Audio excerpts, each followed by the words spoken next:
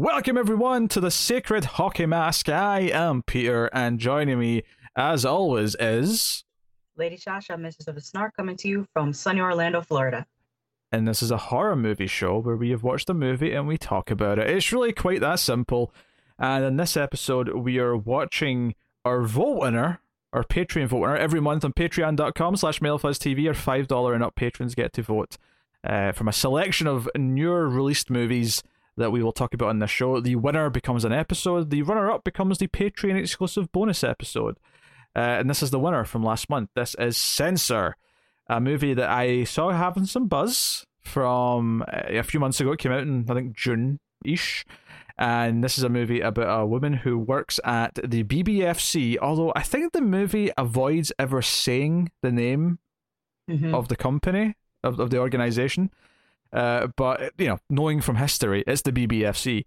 And this is the height of the video nasties, which I will define for anyone who doesn't know what that is. I'll explain that in a minute. But she's a censor who watches films and then like sort of dictates what should be edited out so it can be released at an 18 rating, or if indeed it should be banned outright in the UK. So it is a British movie, and it's a Welsh director, Prano Bailey Bond. And I could never have told you from that name if that was a male or female name, but it is a woman director. I have since discovered. And I believe it is the directorial sort of debut, or at least feature-length debut. At least I assume some short films have happened. They usually do. But there's the main character of Eden, or not Eden, sorry, Enid. Yes, that lovely name. Enid has a bit of a troubled past where her sister went missing when she was a child, and starts to think she recognizes someone who may be her grown-up sister in one of the films that she is viewing to sort of censor, basically. So that is the basic premise of Censor. We will start spoiler-free, of course, as we always do, and we will give you a warning before we go to spoilers. So yeah, that's the gist of it. So I'd heard a lot of buzz. Had you been hearing buzz about this before you watched it? On the festival circuit, I saw that it was on festival circuit for a long time here. Yeah, I had just seen some other reviewers when it came out, when it hit the internet properly in streaming services in June.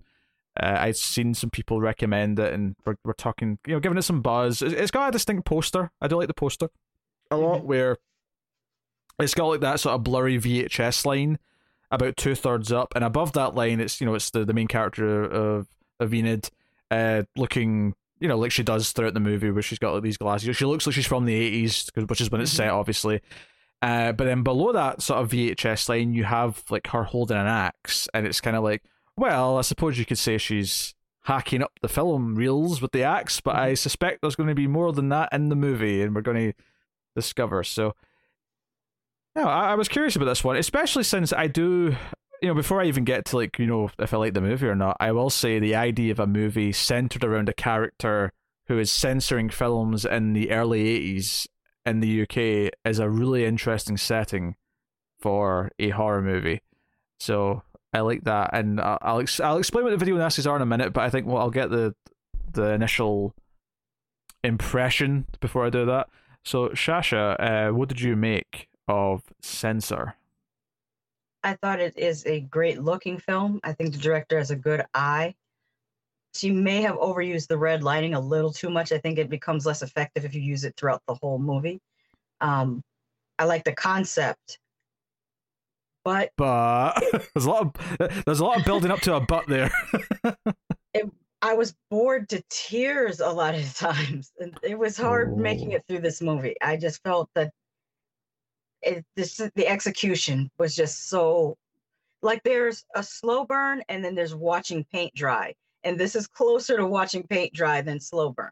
And for people who aren't familiar with me, my idea of a really great slow burn movie is like something like House of the Devil, that had a great slow burn to it.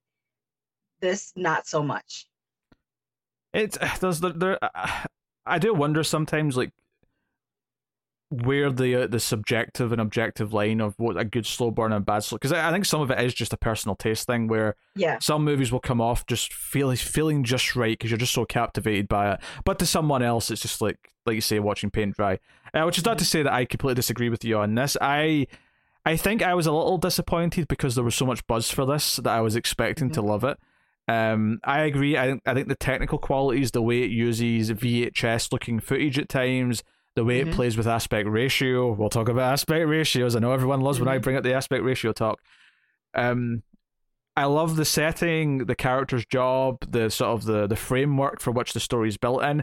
I do have to say that once the actual investigation of like the backstory that connects to her really kicks in, I do have to agree that it's a little bit slow at times and not in a good way. And I don't think I'm as harsh as you. I don't think I have quite the it was like watching paint dry levels of apathy. And I'm surprised at myself because we just recently talked about Saint Maud, which you would think would feel slower than this.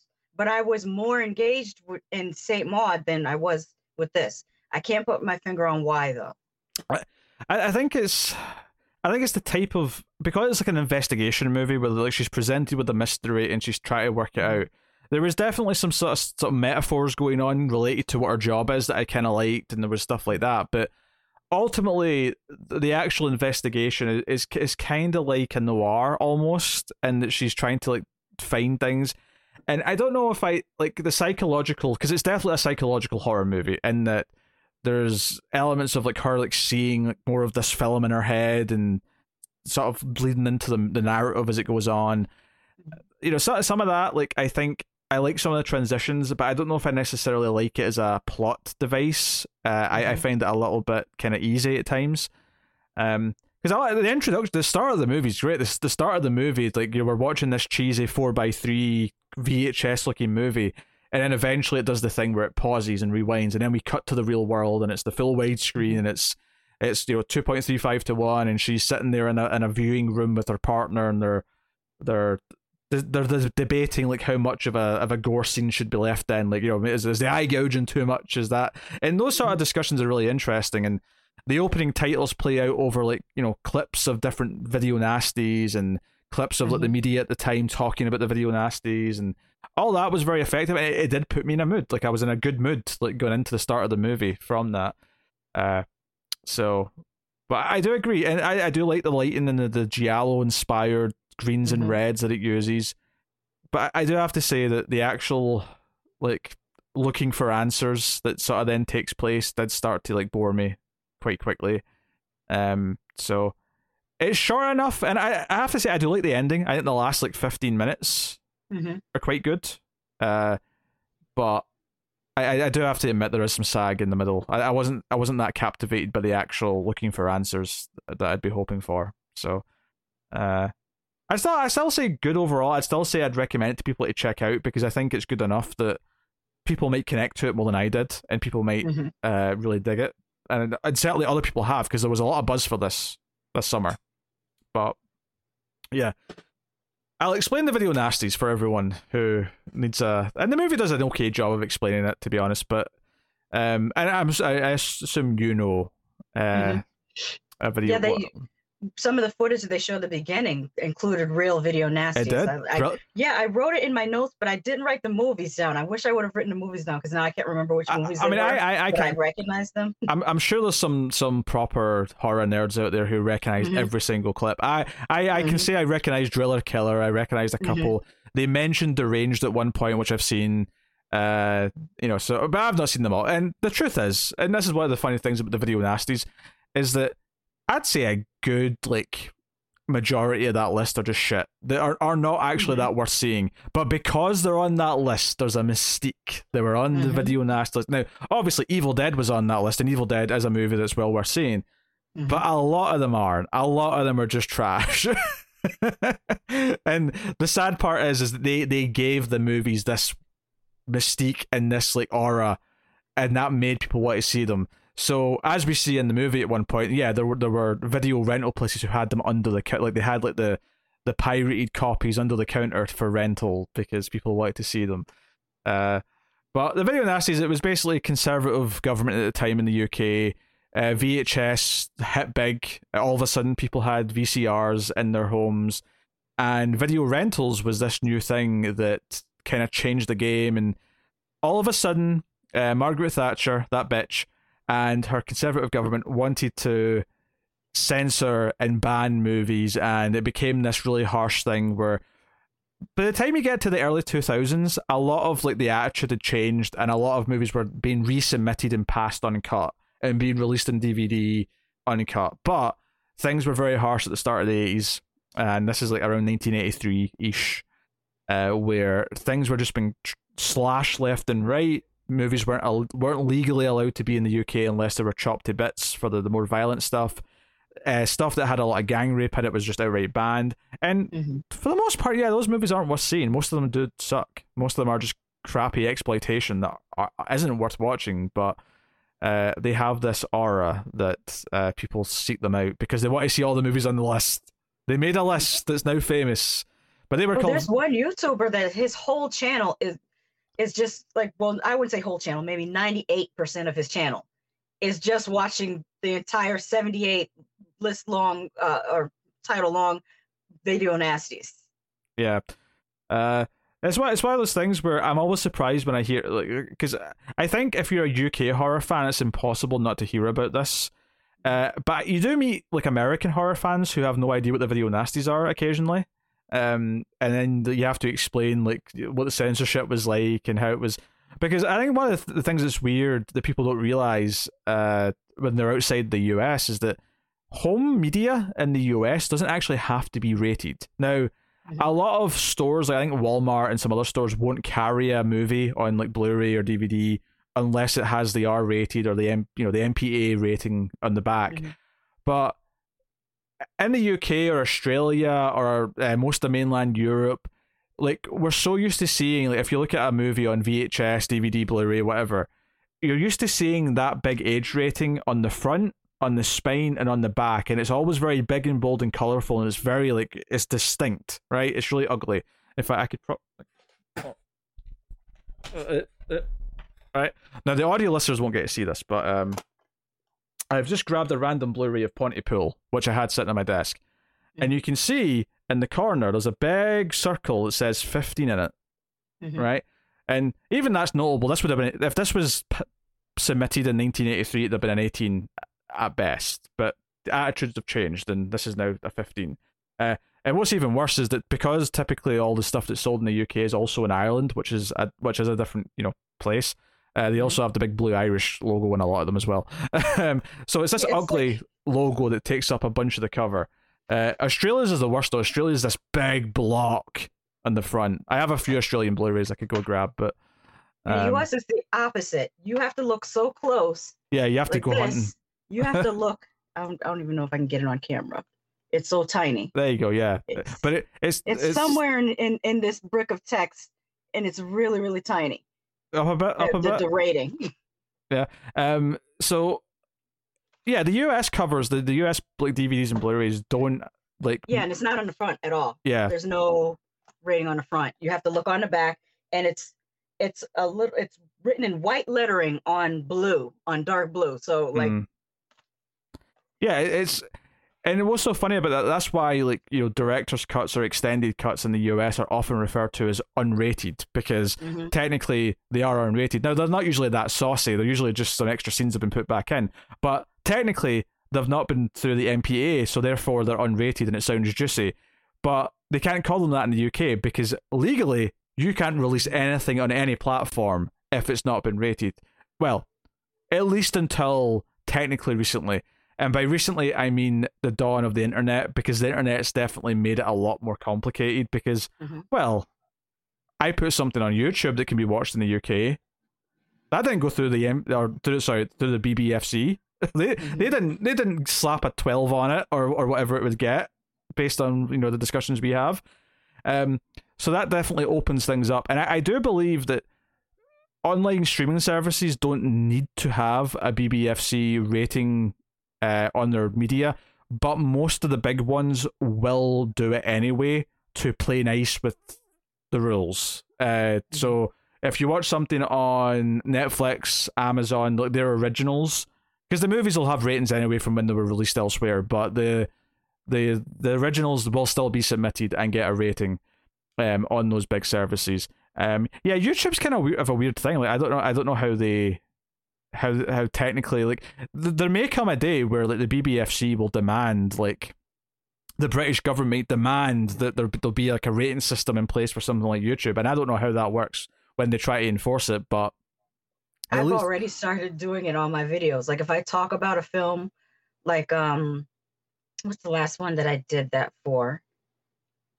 Like Extreme Horror, when I do a review for Extreme Horror, I'll put a parental advisory before, like, at the beginning of my video. Oh, sure, but that the type of horror that I'll be discussing is like... Yeah, we can sort of self-do it to a point, and we can, you know, we can sort of list the video as only appropriate for mature audiences, which I've only done when I've had like a clip from a movie that's had like a gory scene, and just to make sure I'm legally in the clear, I'll put that as mature only.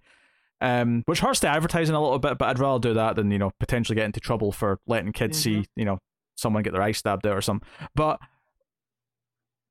if they ever did decide that they have, and maybe this is why they haven't, because it's just impossible to do it, but they would have to like for it to be BBFC certified, someone that works for them has to watch it and like tick it off and say this has been certified by someone who works at the BBFC.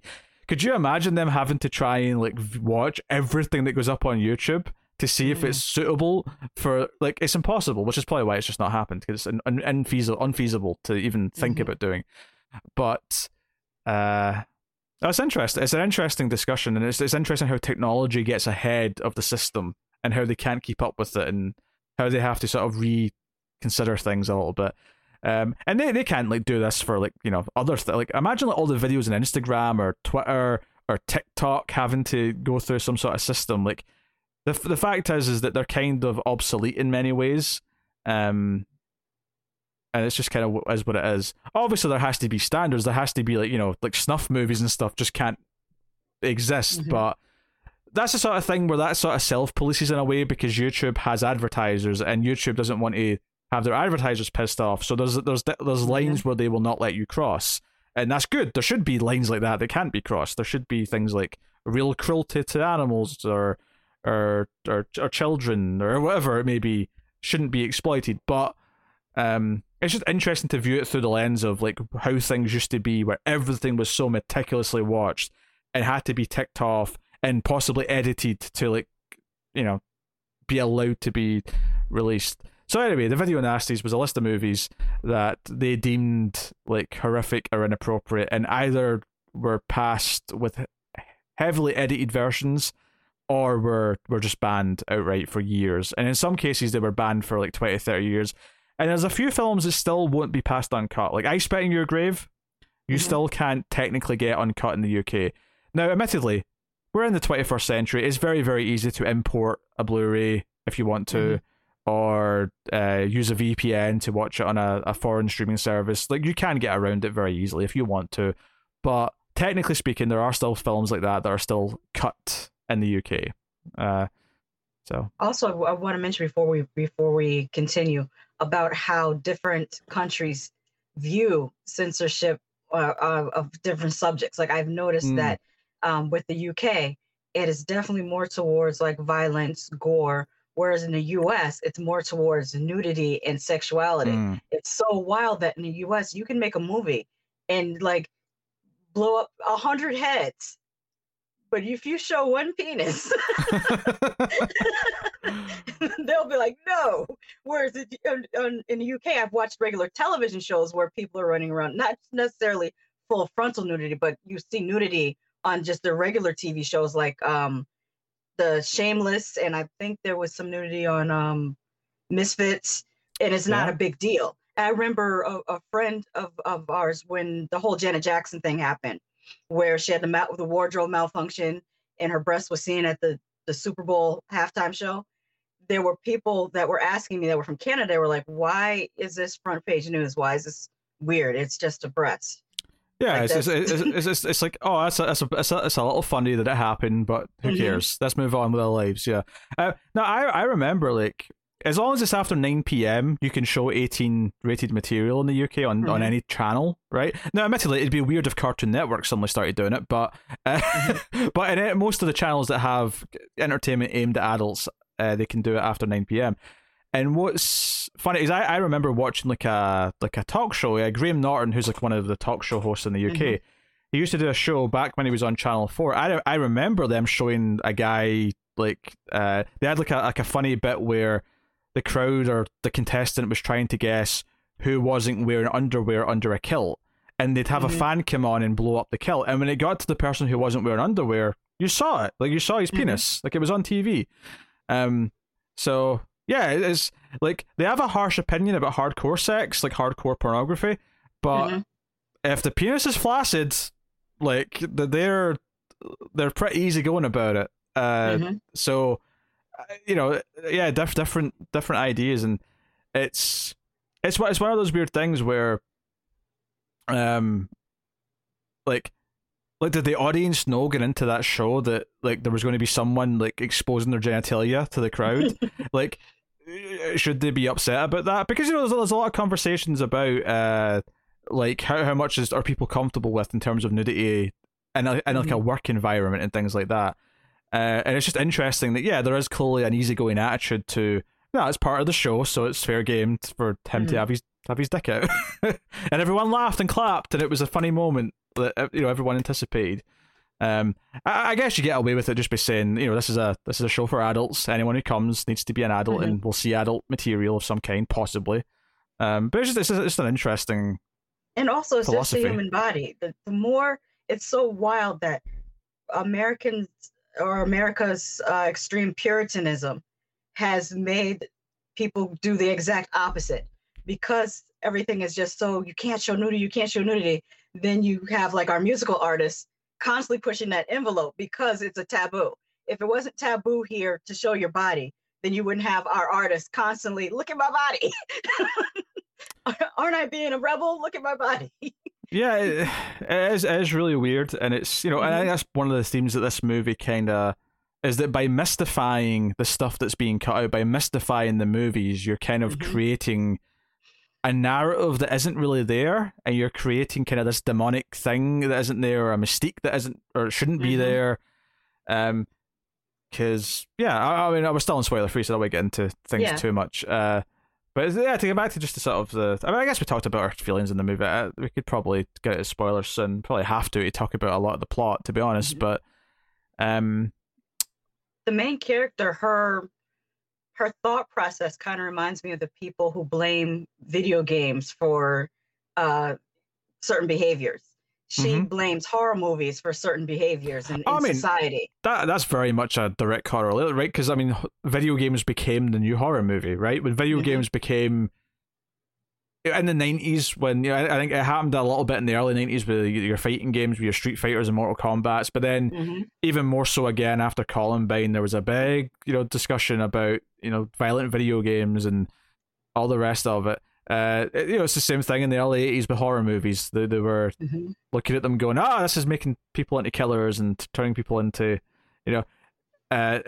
so, honestly, we're at a point now where we're luckily so far past this conversation where there's been numerous studies by people who actually study human behavior, who, do these kind of things, that have just reiterated with every single result that there's no correlation, and violent media doesn't actually make people violent. Like the people, by and large, are already disturbed before maybe like a specific thing in that movie will like be an inspiration for an act, but they were going to do something violent before the movie didn't make them violent, right? It's like that character from Scream says, horror movies don't make people more make people more violent. They make violent people more creative. yeah, there you go. That's the way to put it. Yes. I always like the joke that violent TV shows don't create psychos, but canceling them does. Which obviously that's just a silly joke, but I always get a chuckle at it. Yeah, Fox. And some of the sweetest people you ever want to meet are the people who play the slashers. Oh, for sure. If you ever get a chance to meet like people told me Tony Todd is super sweet. I've met Kane Hodder. I've heard Kane Hodder's a nice big guy. Yeah, He's really, really, really nice. I think I've heard that just about the horror community in general, is that I think there's a natural assumption that because of the subject matter that horror movies deal with, is that there's a lot of weirdos in horror, and maybe there's some, but by and large, like the horror like convention community and all that kind of thing, I think it's maybe because it's people who are dealing with these types of subject matters that people are quite at ease by talking about them. That they're actually a lot more easygoing about it, so you tend to get a lot of more friendly, nice people out of it, which is kind of weird. It's actually the stuff that's more kiddie. You know, it's the superheroes where you get a lot of weirdos who are who believe about it so passionately and get so, you know, into an uproar the second that someone, there's a woman version of this character now. Where's my pickaxe or pickaxe? Pitchfork's the traditional mob. Yeah, that's why I don't review. I mean, I watch every superhero movie, but I do not review them because I just don't. I don't want the attention, the negativity in the comments, because there's so much gatekeeping and so much, and you have different types of fans because a lot of these comic books have been rewritten. So you have the fans of the original version, then you have the fans of the rewritten version where the characters have been changed, and it's a lot. Yeah. I mean, I've had a bit of an apathy with a lot of superhero movies recently, so I think people think I'm just moany and jaded and whatever, which is fine. But yeah, I don't know. I'll still critique them. I'll still rip them to shreds when the occasion calls for it. But I know this. Obviously, we're kind of spiraling a little bit into other topics, but I think that's why the topic of this movie is so interesting, is because it is so related to our love of the medium in general, and it's about horror movies in some way. It's about what inspires them, what drives people to them, and even though the film itself is not critiquing horror movies, the film itself is critiquing censorship. It's critiquing the mentality of, if you censor something and pretend that it's not there, then it festers and becomes a problem, and it becomes something else. And the happy world you've created by pretending that there is no violence and there is nothing like this is a facade and isn't real. It's unhealthy. It's unhealthy to just pretend things don't exist. And that relates to the main character, and it relates to her own trauma. So there's a nice parallel between her job and what her own life has also went through. So those things are there. Those things are there. And I very much appreciate the concepts that it's playing with, even if I don't necessarily always enjoy the investigation itself. So I think with that said, we'll say spoilers and we'll get into the premise of the movie. So, like I said earlier, her young sister, we find out, disappeared when she was a child. When her little sister was 7 and she was like, I don't know, 9, 10, whatever age she was. So we get that she's got a bit of a strained relationship with her parents, does Enid, because they've kind of moved on and they've got a death certificate for her sister. We get a sense that our workplace Enid is kind of seen as the goody two-shoes. She takes everything very seriously. Everyone else is a bit more easygoing. She kind of is very devout in her belief that she is doing like a service. She is saving people by censoring these films, and that she is doing the God's good work, as it were. And things start to spiral because there is two things happen. On the outside of her workplace, there's a murder where a man eats his wife's face, and it's very similar to a scene in Deranged. And because she and her partner were the ones who passed this film with some cuts, they're being blamed. And somehow it leaked to the public or the press that they're the censors, like specifically her and this other guy are the ones who passed it. So she is then the victim of obscene phone calls, not even obscene, just like berating her and saying she's a monster for letting people see this film. And then the other thing, though, and this is the main thread of the film, is that this producer, played by Michael Smiley, who I've seen in a bunch of things, he's in a few... who's the director of Free Fire and... I'm not sure. The movie In the Tower and not Hitchhikers, Sightseers. I don't know. I don't know who's the director. You do know. I mean, you know these movies, right? You've heard of these movies. Kill List. He made Kill List too. This director. I've heard of Kill List.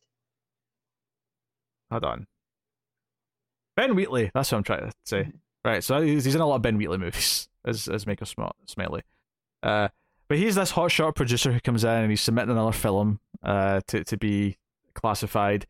And the director, the mysterious director, has requested, apparently, that she herself, that Enid is the one who views it and classifies the film. Frederick North is the director. This mysterious director who has done exploitation movies. And when she sits down to watch the movie with someone else to classify it, all of a sudden, those weird flashes we've seen in our dreams of her being in the forest with her sister as a kid the day she went missing, this movie seems to look a lot like that. Like it's based on that event. And it's quite morbid because the older sister in this movie seemingly takes an axe and kills her little sister. And we do know that she she blanked out the memory of what happened that day and she doesn't really remember a lot of it. And then, of course, the killer, this face-eating killer in the world, it turns out that he has amnesia after the fact and can't remember what he did to his wife. So it kind of presents this concept that maybe what happened is that she self-censored her brain. Like, she actually edited out the memory as a child to explain the death of her sister. Now, the movie doesn't actually outright confirm this ever. It's just kind of there for us to sort of like maybe figure out and sort of decide for ourselves that that's what happened. The movie does have a villain. There's a big guy who is like the killer who inspired it to do this or whatever. But she like, it's this like thing. She gets really emotional watching the film and she vomits in the bathroom afterwards. And it's like, okay. And up until this point, I'm really into the movie because I'm liking everything it's sort of suggesting and everything it's putting out there. And I'm like, oh, okay, all right. It maybe puts it a little bit on the nose when she talks to her coworker afterwards, and the guy's kind of like, because she says, "Hey, why do you think that killer can't remember what he did?" And he's like, "Hey, it's amazing what the human brain can edit." And I'm like, "Oh, don't spell it out to me. Like, don't explain the censorship of someone's brain with their psyche to your censorship. Don't make it that obvious to me, please." Like, I already got it. I already got the connection. You don't have to like actually use the terminology. But I mean, how were you feeling up until this point? Like, how did you like all of this like setup with the film and the mystery of, wait, how does this look like my memory? How does this look like my past? The first third of the movie I really liked, and I thought that it kind of, the way that it was split between her memories and the waking world, almost, I don't know why, but it kind of reminded me of Possessor. I don't know why it reminded me of Possessor, because it wasn't exactly the same type of transition style. Maybe because it's just two different realities, her memory and what's happening now. And also when she was talking to her parents, I found that engaging when they were having, like, I don't remember whether it was tea or dinner, but they were talking and sort of not talking at the same time because their parents were trying to avoid the subject. Yeah. And she's trying to reintroduce the subject. I thought that had me. And then the middle part of the movie was a little bit dull, and it didn't pick back up for me until she went to go see, I believe he was the producer. Yeah. Michael Smiley's character. Yeah. Yeah. Yeah, the first, like, I think there's some nice transitions, like you say. There's a nice thing where it'll kind of like it'll go from like a fuzzy VHS to reality by like sort of fading into it, and that's kind of a nice like transition. There's a little flourishes like that. There's a lot of little just character moments for her. Like there's a scene like early on when she's like on the train and she's listening to like a couple who are arguing with each other. And it just really sets up the world she's in quite well. But obviously this experience of seeing this movie, she's like, okay, who's this director? Like, why does he seem to like know what happened to me as a kid? Honestly, the thing that I'd compare it to more than anything, there's a movie that Denis Villeneuve made, starring Jake Gyllenhaal, called Enemy, and the plot of that movie is that he rents a movie and he sees himself in it, and the movie becomes about him trying to find this doppelganger, like, who is this guy who looks exactly like me? So there's a little bit of that in here. She actually goes to like a video rental store and she's looking at, you know, some of the happy romantic movies that are which is actually one of the things that the movie maybe could have made more a point of, is that it doesn't really, I think you see like some people watching a cartoon at one point, but the truth is that the BBFC have to classify everything that gets released, not just the horror movies. So it's all. I almost think there could have been a bit of comedy. Like maybe there's another department where they do all the kids' films, so they're all just happy and like, oh, we watched the latest Disney film today, and it got a PG or it got a U. I use a G basically just for US rating comparisons.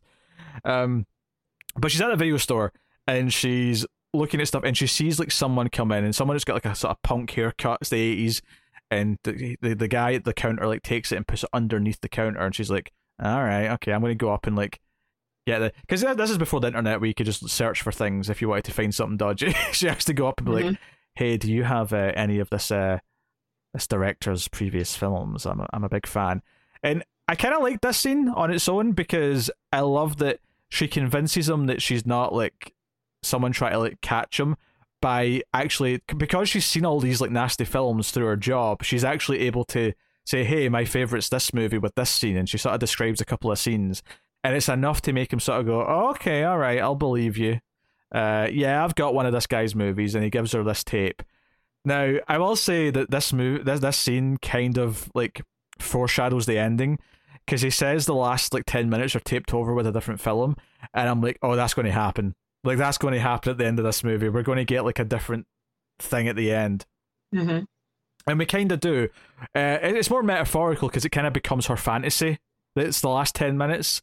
But that's effectively what happens at the end of the movie, is that the last 10 minutes have been taped over with her fake world versus reality.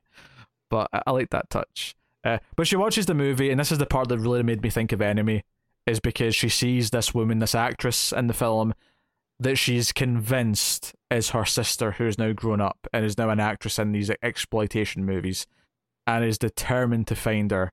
And this is where the movie I think slows down for me, is where she's investigating. She's getting the address of the producer, or she's trying to tell her parents. I really like didn't have the patience for the scene where she's telling her parents that she's found her sister in this movie, because it just, like, I know how this scene's going to go. I know they're not going to believe her. There was nothing in it that made it engaging to me, because I felt like I knew where it was going the whole time, so it was just awkward to watch.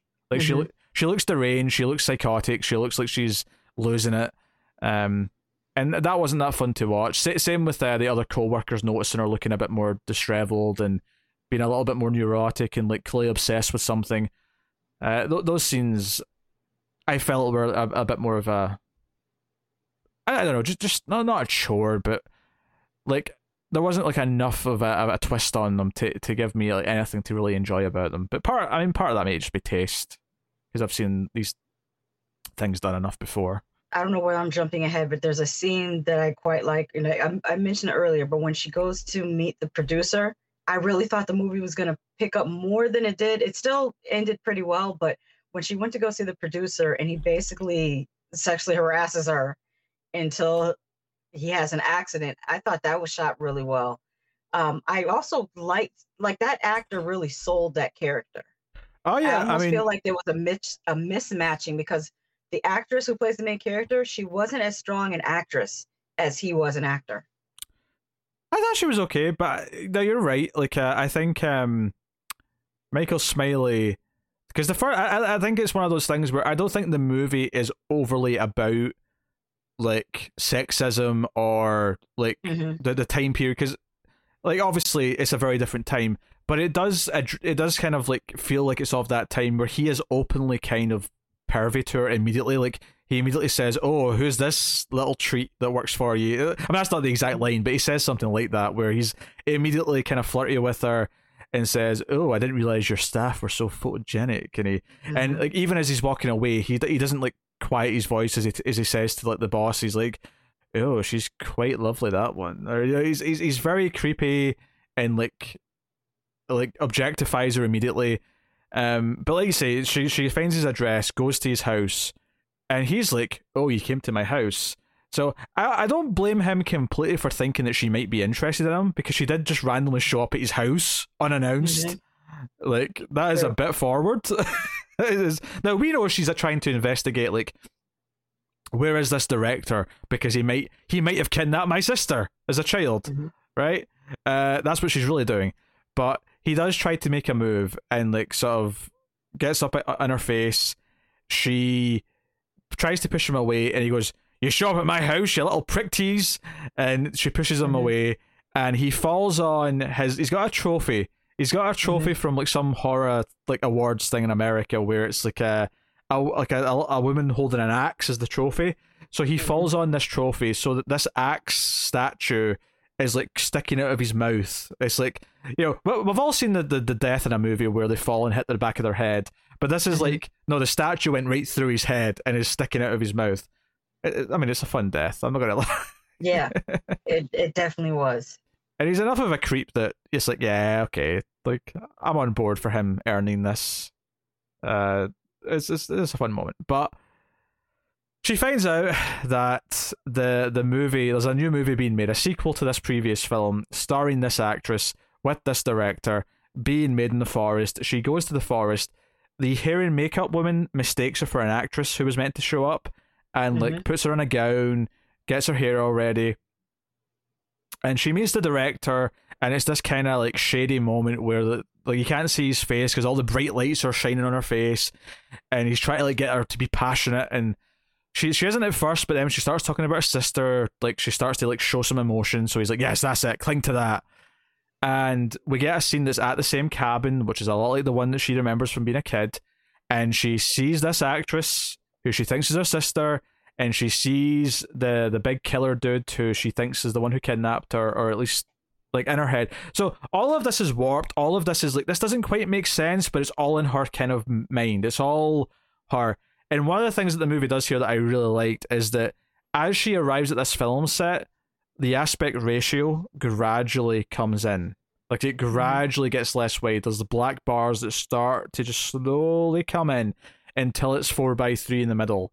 And it gets more VHS looking, and they start to fill in the scene where she's in the scene, the actress is screaming, the big monstrous guy is acting all scary, but then she grabs an axe, does her main character, and she whacks the big guy in the chest, and then it's like a record scratch where all of a sudden it goes back to being widescreen, and then the director walks in, and even though we didn't see them before, all of a sudden there's like a sound guy with a boom mic, and there's like someone with the camera and the light, and the actress who she thinks is her sister is like, what did you just do? What did you do to, you know, Jimmy, or whatever his name is, like whoever the actor is who plays the big guy?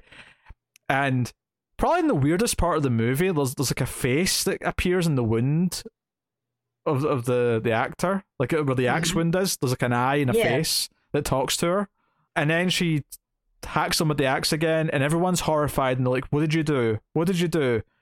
And the actress runs away. The would-be sister runs away. Alice Lee runs away. And Enid decapitates the director, who tries to, like, you know, because before he seemed really mysterious because it was all from her perspective and it was all in her head, and now it's the real world, it's went back to widescreen. He comes across as more of a normal director now. He's just a normal guy. He's like, what did you do? This is shocking. What did you do to Jimmy? What did you do? And then she hacks his head off. It goes back to 4:3 to show we're back in her head, back in her delusion. And it stays that way for the rest of the movie, basically, right until the final shot, where all of it's in her head. Alice ran away, being scared, screaming that she's not her sister.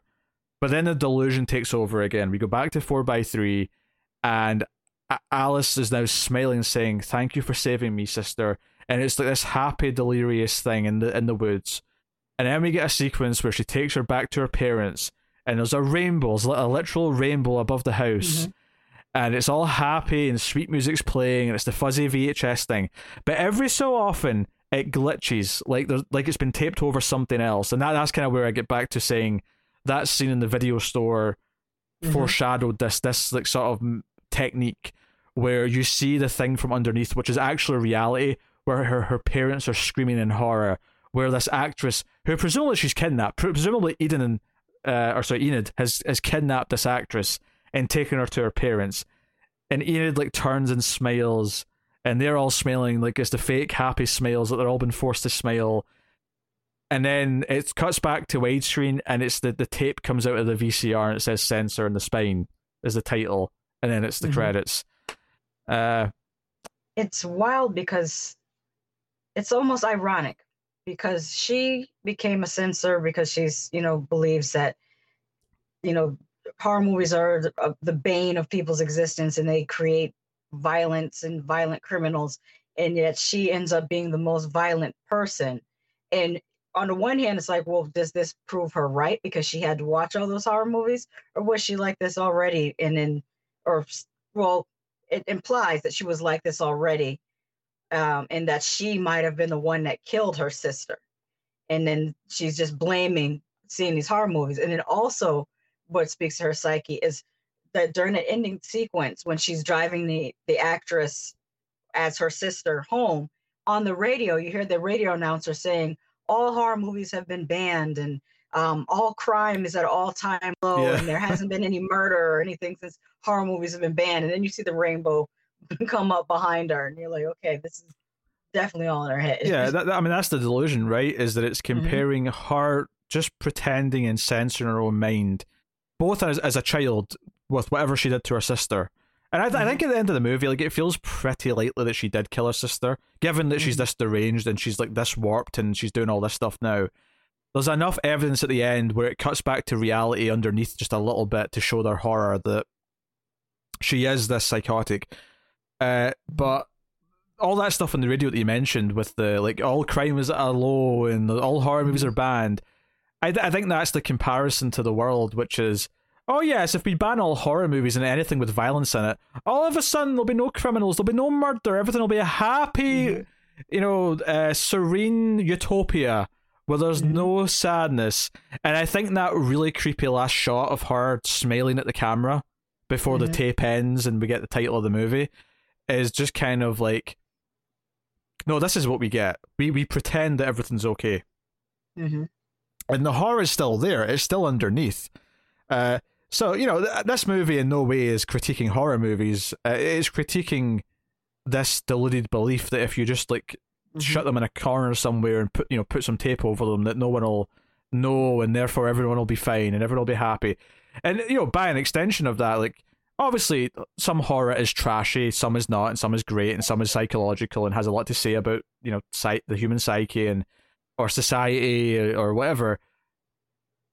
But the idea that horror is important because it lets those who like it, those who view it, and those who make it to explore concepts in the darker side of our brains and explore these ideas and accept the harshness of things in the world and explore them through horror is an important part of art, right? Not just horror, but, horror specifically in this case, is that, we deal with social issues, we deal with the real horrors of the world, whether it be on a mass scale with wars or horrible political decisions that like oppress entire groups of people.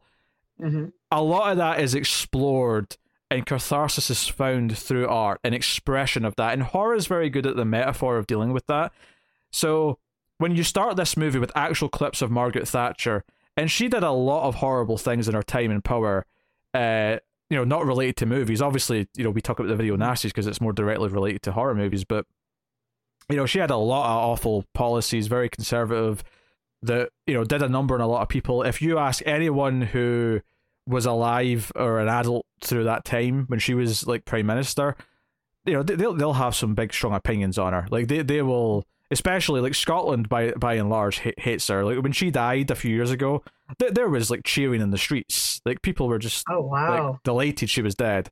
Like that's the sort of legacy that she left behind with her policies. And I think that the idea that you pretend, and obviously we're talking about Margaret Thatcher because that's what the movie kind of brings up, but any type of conservative side of politics that tries to pretend the issues aren't there, that there is no problem with certain things, does not make it true. It just means that you're living in a fantasy where that problem isn't there. But it actually is. Those real horrors are still happening. Just because you pretend there isn't entirely swaths of people who are falling victim to society failing them, whether it be through, healthcare, social care, economic like problems, whatever it may be. And I'm getting really big with the concepts here, but all of it boils down to what censorship kind of is like a little window of, which is we're going to pretend that these real issues aren't there. So by cutting out and not acknowledging the things, we've eliminated it. No, you haven't. They're all still happening. They're all still there.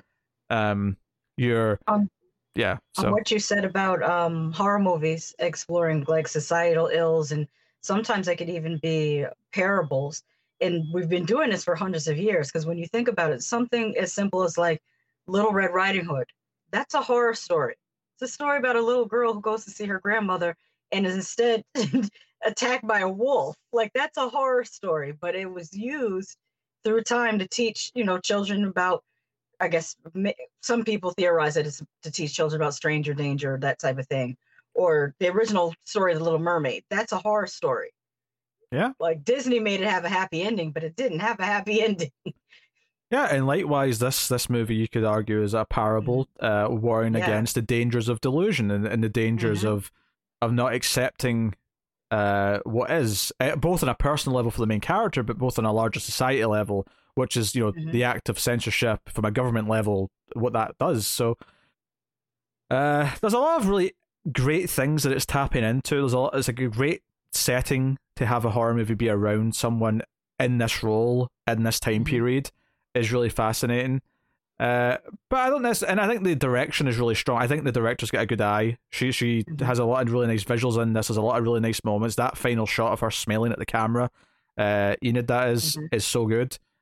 But yeah, it does sag enough in the middle where I'm not into the investigation that much that it does suffer a bit, unfortunately, and doesn't quite get to like really good status. But it is commendable as far as the first effort goes, and much like with Slack's last episode, I would recommend people check it out and see if you like it, because some people do like it more than others. Like, I've definitely seen buzz for this, and it's connected with some people, and it does to me to a point, but there is definitely some pacing and some just, I don't know, just the actual investigation that the character has to do kind of feels a little dull once it gets going. But it swings back around for the last like 10-15 minutes. But unfortunately, when you get to that point at the end, like if you've not been engaged the whole time, you've kind of lost a little bit of the luster by that point, even if you do like the ending.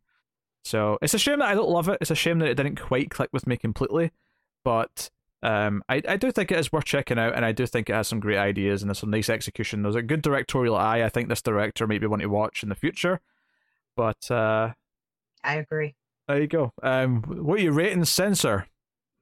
I know they're going to get on me about this in the comments, but I'm going to say 6.5. And they're going to say, but you gave Slacks. I know. But I can see myself rewatching Slacks for fun. This one, I don't see myself rewatching. Yeah, this is tough. Yeah, I think I agree with 6.5. I think I'm going to go with 6.5. I think because that's 6. I'm overthinking it. Right, 6.5. Let's just say 6.5. I'll leave it there. 6.5. I think it is got a lot of great ideas, and I think it's almost at that point where I really was going to really, really like it. And as it is, it's more conflicted because I didn't love it all the way through. But a Censor.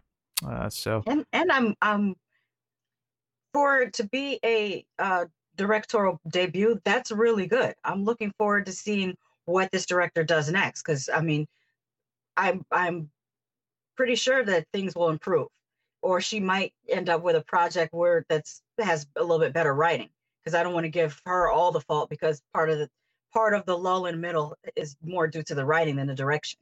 I mean, she did co-write the script as well, so that's not take all the blame from her. Then, yeah. Then you got to take a little bit of that. Yeah, I mean, yeah, it's a hard thing to quantify sometimes, but yeah. So sags a bit in the middle, unfortunately, but I do dig a lot of what it's doing. I think it's because like it's very clear at a certain point like that it's a psychological movie. So it's almost a little bit dull to see her have to interact with her parents and others once we're past that point where she's trying to convince them that something's happening. because I'm like, all right, just like, okay, we're already off the deep end with her. We can already see where it's going. I don't necessarily need to go through these beats of like them reacting to her a little bit. I find that a little bit tiring at times.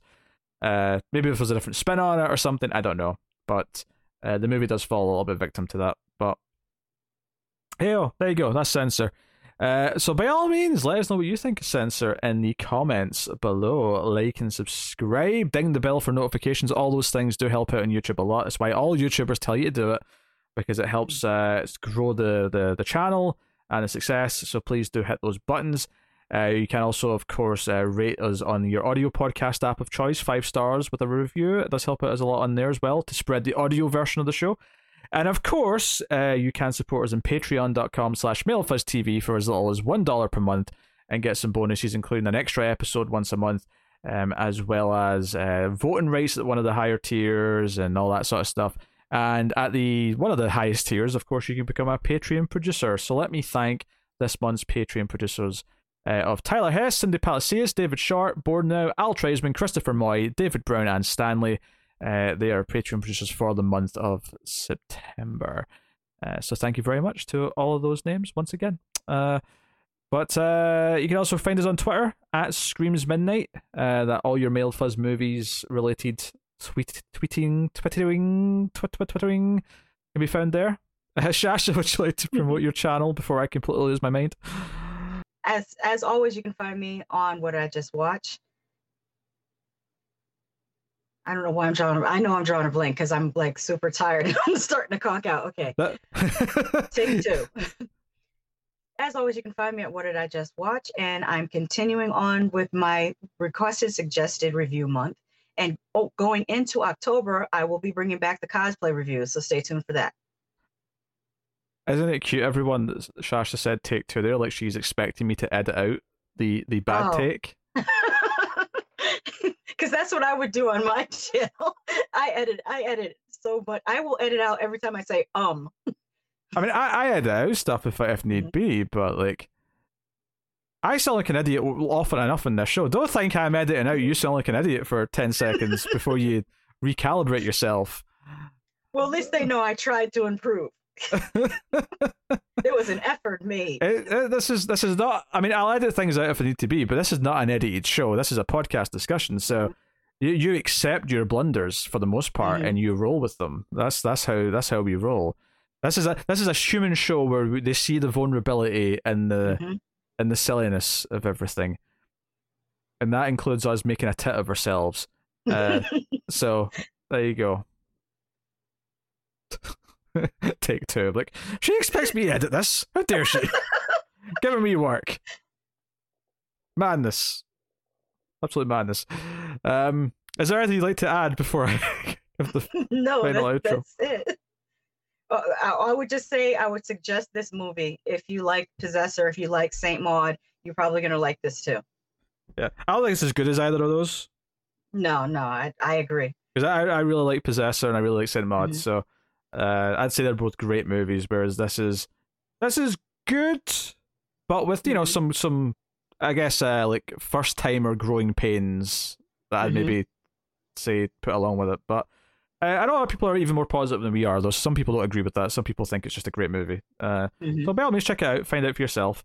It's not one that I'm saying, avoid it at all costs, it's a train wreck, because it's not. It's got a lot of good qualities and a lot of good ideas, so check it out. But there you go, that is us. So thank you once again for watching or listening. We always appreciate it. Keep watching scary movies, and if you see someone wearing the sacred mask, repeat to yourself, hockey season ended months ago.